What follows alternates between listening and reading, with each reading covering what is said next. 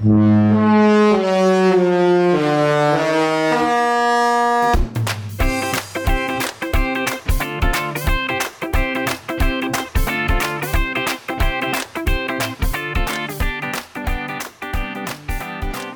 everyone, welcome to another bonus episode of the DCL Dude podcast.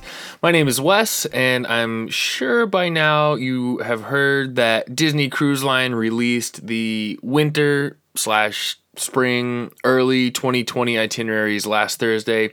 So we're going to go over the highlights of those, and I have a couple general thoughts on a few things that stood out during the release. With this release, the Disney Cruise Line schedule is now extended into May of 2021. And just think, at this time next year, it's a possibility we could potentially be getting some new itineraries for early 2022 that might include the Disney Wish. So really exciting about that. This, of course, is assuming, obviously, that Disney releases the schedule along with the other ships. So I don't know. I could see them doing a separate announcement for the new Disney Wish itineraries on its own, or it could be some sort of pre-announced big announcement because we'll finally get to see where Disney is planning to send each of the ships with the addition of a new one to the fleet. All I know is that with this itinerary release, the schedules are now extended into 2021, and if the pattern holds and they release the same itineraries at this time next year, that's when the Disney Wish is expected to set sail for the first time, January 2022. So could be a year away from getting some itineraries for that ship. So something to look forward to there. Before we get started, just allow me to include my tri-annual reminder that my wife and I are Disney travel planners, so if you have your eye on one of these new itineraries, consider booking it with us. We have some great onboard credit rates that I think are some of the best available. If you're curious about pricing, I can run some quotes for you on Monday. But the price is obviously subject to change based on your actual booking window date. I can get you some pricing on Monday. If you're interested, send me an email, WES at mickeyworldtravel.com. It also remains true for now anyway that prices for these new cruises will be the lowest on opening day. So if you want to save a little money, it's better to book early. Reservations for these new itineraries begin on Monday, September 30th. For Platinum Castaway Club members, Tuesday, October 1st. For Gold members, Wednesday, October 2nd. For Silver Castaway Club and DVC members. And finally, general bookings for everyone else begin on Thursday, October 3rd. Somewhat related to that onboard credit discussion, we got some news from Disney Cruise Line late last week that they will no longer be offering onboard credit as part of their onboard booking promotion. Very sad, very unfortunate. If you booked a future cruise or a placeholder prior to the effective dates of this announcement, which is the end of this month, I have learned from Disney Cruise Line that your onboard credit should still be honored. So if you have a placeholder or a future cruise, they should still be honoring that onboard credit promotion. Personally, I don't really understand why Disney would do this. I'm sure, like everything else, it comes down to the bottom line. But the onboard credit offer, I think, is a big part of the reason that people choose to rebook while on board, and it really just feels like they're trying to disincent people to book on board. I don't know. We'll see, I'm sure. But don't you worry, this announcement does not affect our onboard credit rates that we can offer you if you book with us. So one more thing, I have a really great show planned for you next week that I'm really, really excited about. So be sure to tune into my next episode, airing next Monday, October 7th. I can't believe we're in October already, but we're well into fall here where I live. So, all right, let's get into these new itineraries. Overall, I have to say I was a little disappointed with the new release. I'll get to why in a minute. And don't get me wrong, by disappointed, I just mean that there wasn't anything particularly interesting or surprising about the new schedule. I would gladly go on any one of these cruises in a heartbeat. So definitely not disappointed with the schedule themselves, but just the fact that it wasn't really anything new, nothing too crazy or unexpected. Some new ports of call that we'll get into and everything like that, but pretty status quo in terms of itinerary releases. So generally speaking, all the ships are pretty much doing what we would have expected them to be doing based on the winter-spring sailings in the past couple of years. So we'll start off with the Dream. The Dream will sail 3 and 4 night Bahamian cruises from Port Canaveral. All of the 3 night itineraries are exactly the same.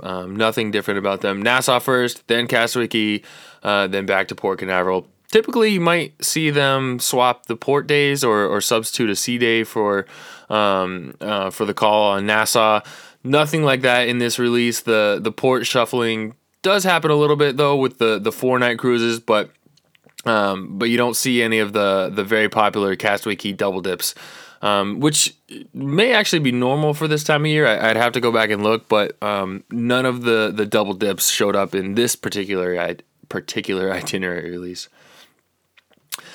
There's very little variety in the Fantasies itineraries too. She'll sail alternating 7-night Eastern and Western Caribbean cruises, all of which have the exact same itinerary.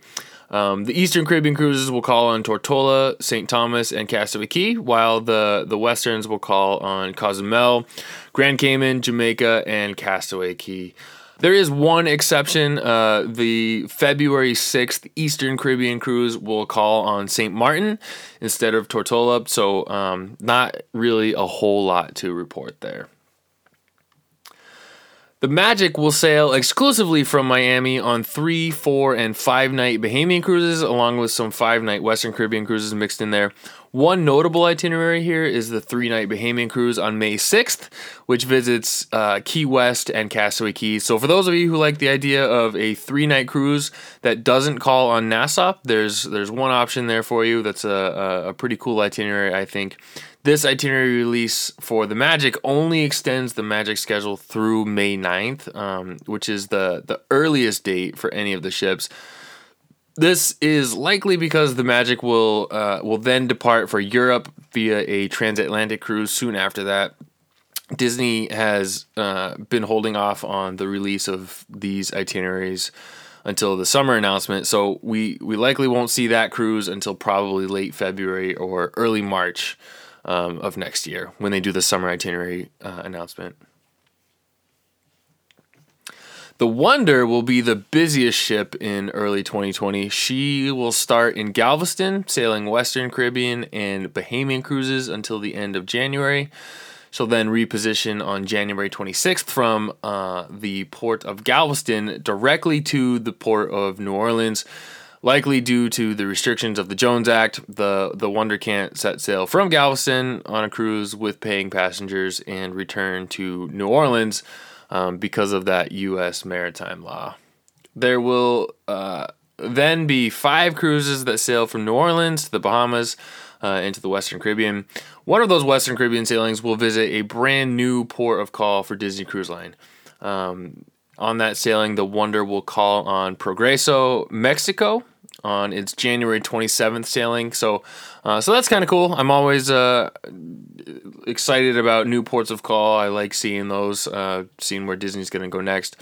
On February 26th, the Wonder will return to the West Coast via the Panama Canal to round out the season, sailing from San Diego. So in total, the Wonder will sail 15 cruises out of San Diego, gearing up for what I think will be the Wonder's permanent move to the West Coast once the new ship arrives.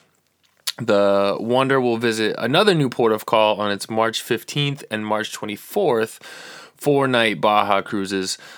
Guests on those cruises will visit Catalina Island off the west coast of California for the first time with Disney Cruise Line. And finally, the Wonder will end the season in Vancouver via a 5-night Pacific Coast cruise. So that'll make a stop in San Francisco and then make its way up to Victoria. which will likely kick off the Wonder's summer schedule in Alaska.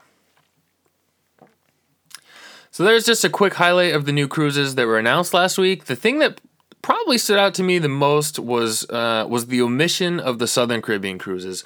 So typically in this announcement, we've been used to seeing a couple of these cruises in January and February the last few years. Originally on the Magic and more recently on the Wonder. I can't imagine this will be a long-term omission because of the popularity of those ports of call. At the very least, I'm hoping these cruises are going to come back because I really loved the Southern Caribbean cruise and that we did, and I would definitely do another one. So I would be pretty sad to see those cruises go away permanently. I don't think that's going to happen.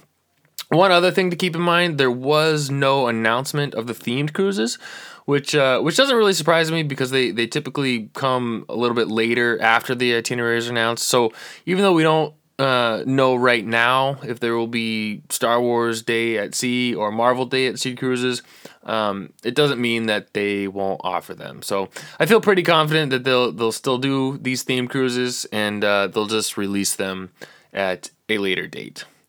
So that pretty much wraps up my itinerary recap. What are your thoughts on the new schedules? Any particular that caught your eye? Don't forget, booking starts on Monday. And if you want to lock in a good rate and some extra spending money, send me an email. So that's it for this bonus episode. Thanks so much for listening.